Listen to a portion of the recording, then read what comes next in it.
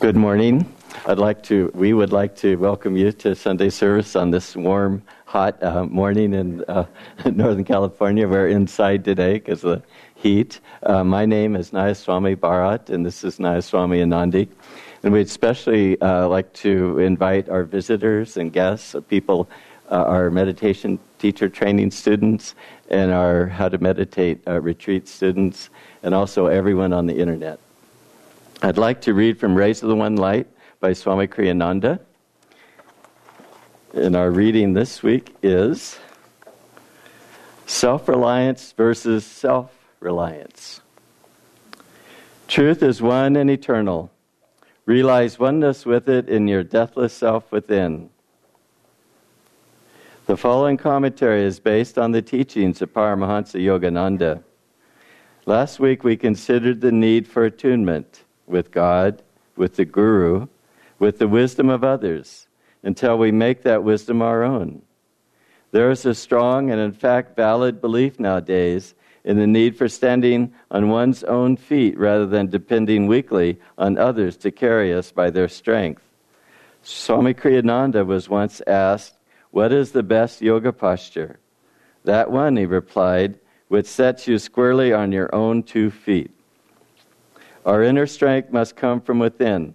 If that strength comes from the ego, however, instead of from soul consciousness, it is like a guitar string without its sounding board. The notes it emits will be thin and feeble. Our strength must come from within, but must be coupled with the recognition of our inner link with broader and higher realities. The Bhagavad Gita says in the 10th chapter, "Everyone in this world whose life is glorious or prosperous or powerful, know that his achievement is but a little spark from the great sun of my effulgence." Jesus, in talking to his disciples, emphasized also the power of attunement with his own consciousness as a ray of the divine. For this ray had descended already through him in response to their devotion. It was a sign that God was already listening to them with receptive attention and did not require to be wooed in that way any longer. In the passage preceding the one that we read last week, Jesus said, "I am the true vine, and my Father is the husbandman. Every branch in me that beareth not fruit, he taketh away. And every branch that beareth fruit, he purgeth it, that it may bring forth more fruit. Now ye are clean through the word which I have spoken unto you. Abide in me, and I in you. As the branch cannot bear fruit of itself, except it abide in the vine, no more can ye, except ye abide in me." This was the meaning of Paramahansa Yogananda's counsel also, when speaking more intimately to the disciples of the need for attunement with him. Thus, through Holy Scripture, God has spoken to mankind. Om, Om, Om.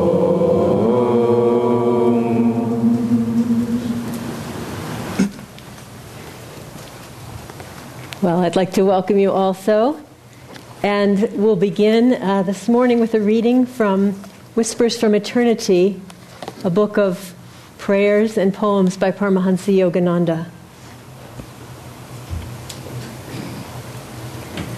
O Father, behold me through the pores of the sky. Smile at me through the twinkling stars. Strengthen me through the sun. Calm my feelings through the moon. Caress me through the breeze. Love me through my love. Throb in me through my heart. Breathe thine immortality through this mortal frame of mine. Speak through my voice. Help others through my hands. Use my mind to inspire them. Breathe through my breath. For within this fragile viol, thou alone canst sing thy complete eternal song.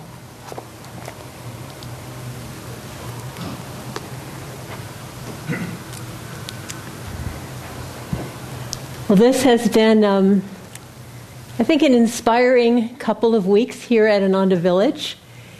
Last July 4th, we celebrated our 48th anniversary. And 48 years is a substantial length of time in a human life. You're able to accomplish quite a lot and be at your strength and be able to go forward in that. But in terms of an organization, if you look at, for example, the United States or England, just to pick two, England, after 48 years, was the early 1100s. The United States was 1824. Just hardly anything had happened by that time. And so, not to exalt Ananda too much, but Yogananda said that the model of World Brotherhood colonies would spread through the world like wildfire.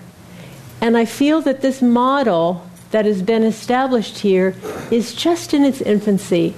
We just have the basics laid down, a few houses, some roads, just beginning what is needed for spreading this model like through the world like wildfire.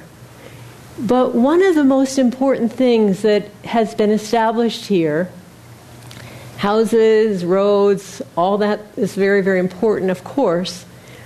But I think one of the greatest things Swami Kriyananda, our founder, did was model for us how to live as people in community, cooperatively and positively and in a growthful way, and also how to live as a disciple in an effective way for finding God.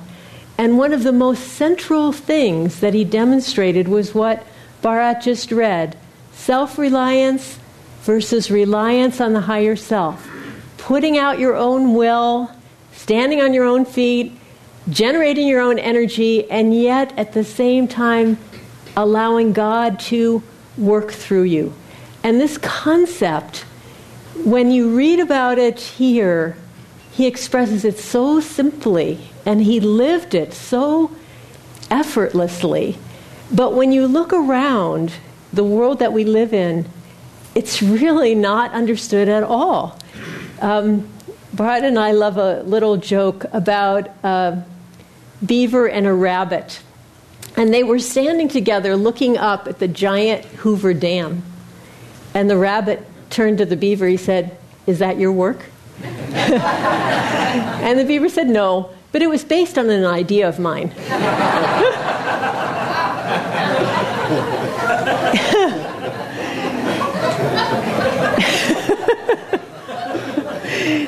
In America, we're really, really good at standing on our own 2 feet. I can do anything. Master loved that quality in the United States. We can make anything happen. We aren't stopped. We can become president of the United States no matter what our birth is. We can I didn't mean that to be funny. We can achieve what we want to.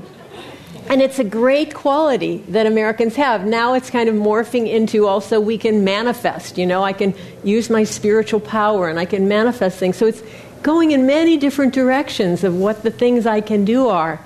And it's great on its own level. In the beginning of our lives, in the beginning of our lifetimes as well, but certainly coming childhood, the young baby doesn't have an awareness of its will. Its will is the same as the mother's will. But as it grows up, one of the key things that the child has to learn is, how do I make things happen? How can I express my own will? Without that, we can't move forward in life. We have to know how to express our will. But from that place of my will, how do we turn it into thy will? What is the pivotal point? And here, in much of sort of religious understanding, philosophical understanding, it's very, very confused. It's either I do it myself or I pray to God, please God, do it for me. And it seems to be irreconcilable. And yet Yogananda and Swami Kriyananda, through his modeling, just put it together. Yes, you have a will. Use your will. You have to use your will. but know that it's your God-given will, and use that quality of letting God flow through you. There's a story that Yogananda used to tell that's quite beautiful, actually.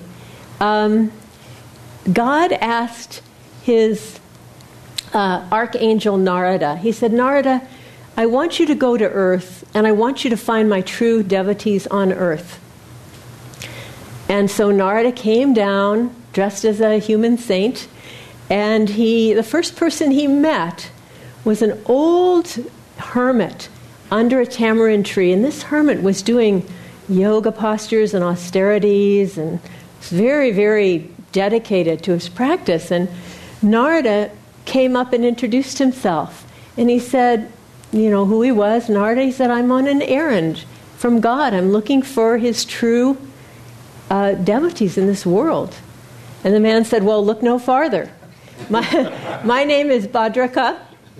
I have been for the last 80 years doing every mental and physical self-torturing technique for discovering wisdom. Rain or shine, I am here in my dedication to truth. I'm the disciple I'm the devotee you're looking for. And Narada was quite impressed with his unstoppable dedication. And he said, it's wonderful to meet you. And Bhadraka said as he was leaving, listen, when you see God, please ask him why he hasn't come to me yet. Narada said, surely I will, sir. Honor to meet you. And then he continued on his way, and he came upon this wild scene, actually. There was this young man. He was thoroughly drunk, and he was trying to build a bamboo fence, and he had this bamboo pole, and he was sort of swinging it wildly. There was a little hole in the ground. He couldn't quite get it in the ground because of his intoxication, and he was yelling at God, and he said, you naughty God, you come help me with this thing. I need you to help me. If you don't come help me, I'm going to poke you with this bamboo pole right through your heart. And Narada was a little alarmed by this, and he came up to him and he said, can I help you get that pole in the ground? He said, no, I won't accept help from anyone but God himself. And he's hiding. He's playing hide and seek with me. He's being very, very naughty. And Narada said, aren't you afraid to blaspheme God like that? And he said, of course not. God understands me better than you do. Well, Narada found this whole thing. Narada told him that he had come looking for devotees of God. And this young man said, well, he said, I've done some bad things, but please tell God I love him. And so Narada, and he said, please tell God to come to me. And Narada was walking away. He agreed reluctantly, but he was walking away thinking, fat chance. It's not going to happen. But he was kind of upset by that encounter, and so he just went right back up to heaven. And God said, well, Narada, how was your trip to earth? And Narada said, well, I think I found your devotee for you. He's a wonderful man. His name's Bhadraka. He's been doing austerities for 80 years. He's completely 100% dedicated. And God was scratching his head, and he said, I don't remember him. I can't seem to find him in my memory. I don't know who he is. He said, how could you not remember him? He's one of your greatest disciples. He said, well, he might be, but he just hasn't touched my heart. And he said, did you see anybody else? And Narada kind of hung his head, and he said, well, I did see. And God said, I bet you saw a drunken young man. And he said, well, yes, God. How come you know him? Is it because he poked your heart with his bamboo pole? And he said, oh, Narada, don't be sarcastic. I'm going to give you a little test that will show you who is the true devotee. I want you to go back to earth, and I want you to say to both of those men, well, I saw God, and I gave him your message, but he's very busy now passing 1 million elephants through an eye of a needle. And he just can't come right this minute, but then he will come. As soon as he's finished with that task, he'll come and see you. So Narada went down with this strange message, and the first person he saw was Bhadraka, and he said, I gave your message to God, but he said to tell you he's busy passing 1 million elephants through the eye of a needle. And Bhadrakali said, what? What kind of craziness is this? I say goodbye, you and God and all your crazy crowd. I'm done with this nonsense. Who ever heard of passing elephants through an eye of a needle? Let's just get on with it. I still have a few years left. I'm going back to enjoy the world while I can. Be sane. Done with this insanity. So Narada's eyes were very big, and he watched this man run off back to the city.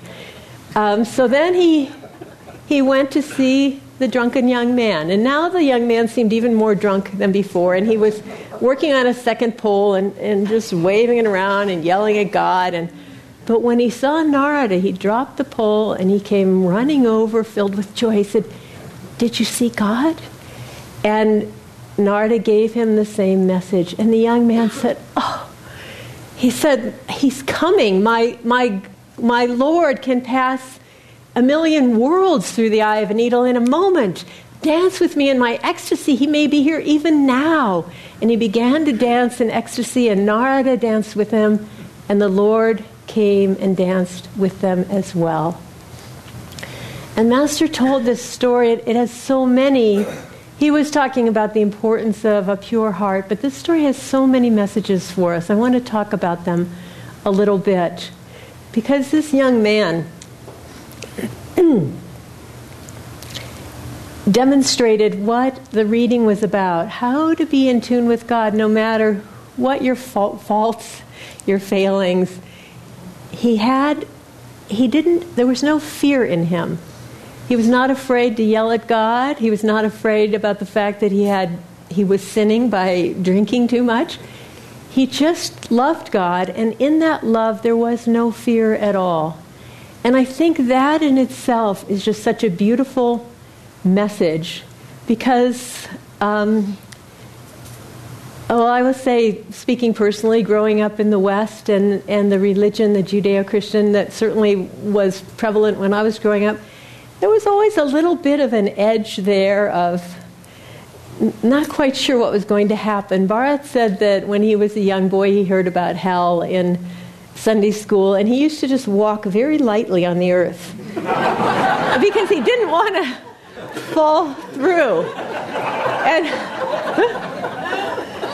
it kind of gets woven into your understanding of life. And when I was in Sunday school, we were studying the Ten Commandments.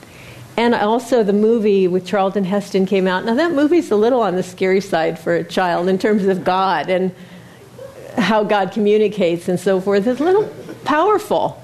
And even though now I understand the Ten Commandments and I understand that they came from love and that God was giving the Jewish people what they needed so that they could move toward pure happiness, toward true freedom, when you're little and maybe even when you're older, it doesn't come across that way. There's the, thou shalt do this, thou shalt not do this. And there's sort of this unspoken feeling of, or else. If you don't get it right, oh no, what might happen? So this aspect is underlying, and it's very, very important to try to tune in deeper than that. The reading that Bharat read from the Bible is one of my favorite readings in the Bible about I am the vine. The Guru is the vine. The Guru is bringing the life, and the disciple is drawing his life from the Guru, the branch. And that's such a powerful, powerful image to meditate on. But then there's another aspect of that message, and he says, what's happening? God is the husbandman. God is the farmer, the one who's maintaining these branches. And what does the farmer do? He's looking at those branches, and he's going, okay, this one's dead. Get rid of that. Okay, this one is producing. Let me prune it, purgeth it. Let me thin it out so that it will produce more. But if that's us, and we're being pruned, sometimes the things that get pruned are painful. Things you might have thought you needed, like health, or a loved person in your life, or a career, or certain things that you kind of felt were all right. But God is seeing the bigger picture. This past couple of weeks ago, I had a very inspiring talk with a woman. I met her many years ago here at the Expanding Light, and she is a Kriya Ban and very devoted to this path. And several years later, several years ago, her life took a turn. God did some pruning and purging, and it was very intense. And what she is being asked to do was extremely intense. And when I talked to her several years ago, she told me what was happening, what she had to do to fulfill what was being asked of her. And I just couldn't help but feel really sorry that she had to go through that. And there wasn't anything to be said. She has to do this. I prayed for her, of course, but there it was, and I felt very badly for her. Well, I talked to her again recently, and things had gotten actually a little bit worse in her situation. And she was telling me about it, but it was very interesting, because this time while she was talking, I wasn't feeling sorry for her. I was feeling this woman is operating at the top of her game. What she's doing now is taking all of her skill, all of her intelligence, all of her energy, and she's really doing a good job. Well, I didn't know why I had such different reactions, because the story was sort of the same, actually. But then, because she was seeming more positive, I mentioned to her this thing that I had been thinking about God pruning the branches, and it had been on my mind since I first read this reading about what that looks like. And because I mentioned that, she told me the story. And she said, when my life took that turn, with it came a lot of anger. I was very, very mad at my life being stolen from me, and now I had this whole other thing in front of me. And she said that went on for a long time. So she was doing all that she had to do, and with it, anger, which made it really bad for her. And she said finally one day, I don't know what happened, but she was able in herself to offer God her anger with all of her heart, to just ask that this be taken from her. And she said, from one day to the next, the anger was gone, and there was only love and kindness. And she had to continue to do the same thing, but it was a whole different experience. And I realized that's why when I heard her, I didn't hear, oh my God, this is terrible. I just heard, this is what's in front of me to do, and all the different parts, but there was no self-pity. There was no anger about it. It was just with love. She was doing what she needed to do. And she said after that, because I had told her the example of the vine being purged and so forth, I brought that up, and then she told that story. So she said, now, when I think of God pruning and purging, I say, bring it on. Bring it on. Because I know it will be good. Because her experience was, yes, take it away, but if I'm filled with love, doing the same thing, I'm happy for that. So, going through this idea of the message of the young man, and that freedom from fear, and feeling that God knows what's best for us, that God knows our intention, is one aspect that I wanted to mention in terms of attunement. Last weekend, Atman also talked about attunement. There's sort of 4 Sundays in a row that are about the guru-disciple relationship. And last week was more on attunement, and this week is more on tuning in to that power within us, and not cutting ourselves off from it, but allowing that to flow through us.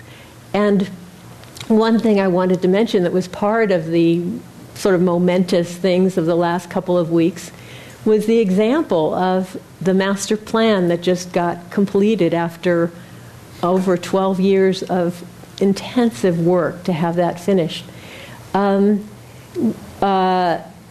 So this example it's just the other important part, is to let go of the fear, tune into the love.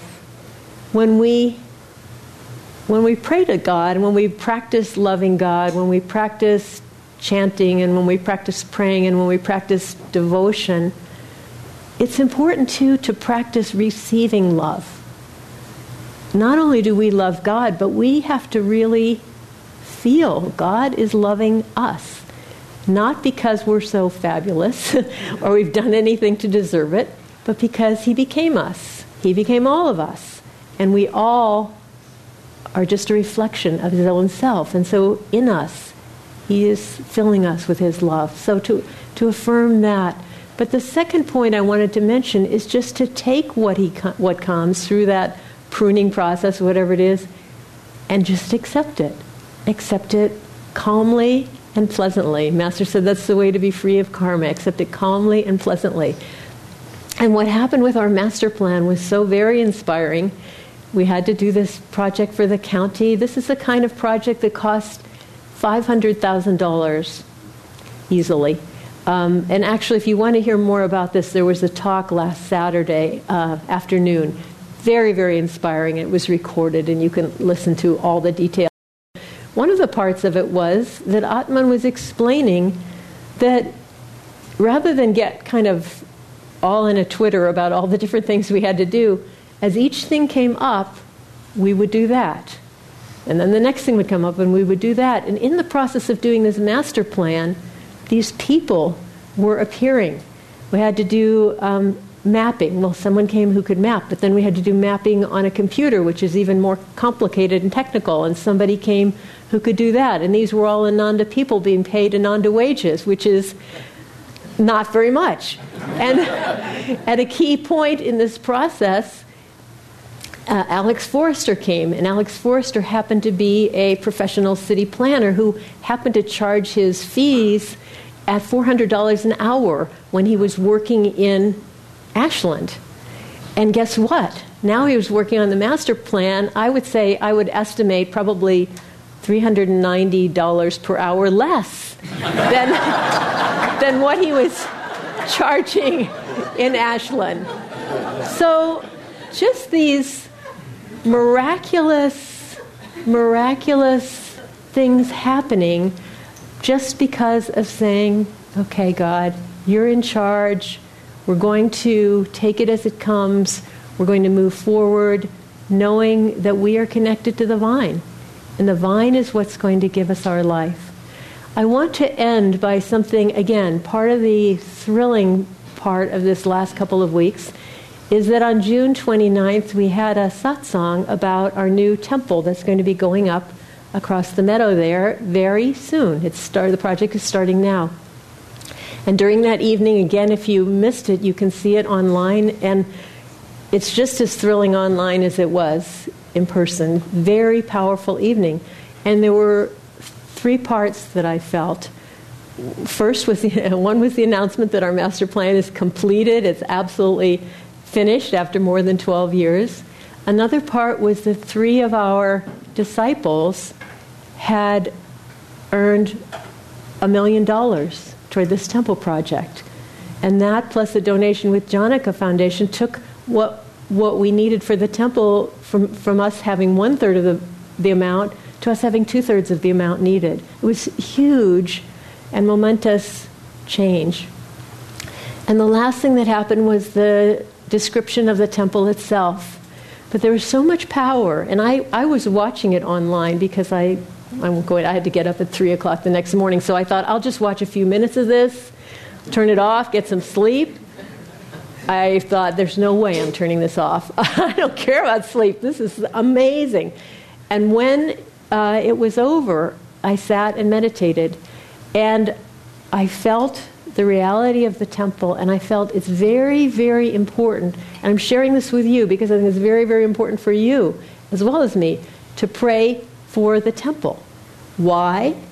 Does the temple need our prayers? Actually, maybe, but what my main thinking is, I need to pray for it. I feel like the temple is going to happen. It's going to be kind of the culmination. All of the shrines at Ananda all have power, and yet I think they'll come together into truly a structure that will be filled with the vibration of the masters. And I want to be ready. I want to be on a level to go into that temple and be on its wavelength. And because of that, I need to pray for it regularly. And I encourage you to do the same, so that the temple will be there. It will be vibrating with the masters. We will walk into it on the same level and coming up into that. So let's just take a moment. You can close your eyes. You can visualize that building across the meadow. But feel this presence of the masters that is sustaining you, that is sustaining Ananda, that will be filling that temple, and just feel all of us are rising more and more closely, more and more filled with God's power.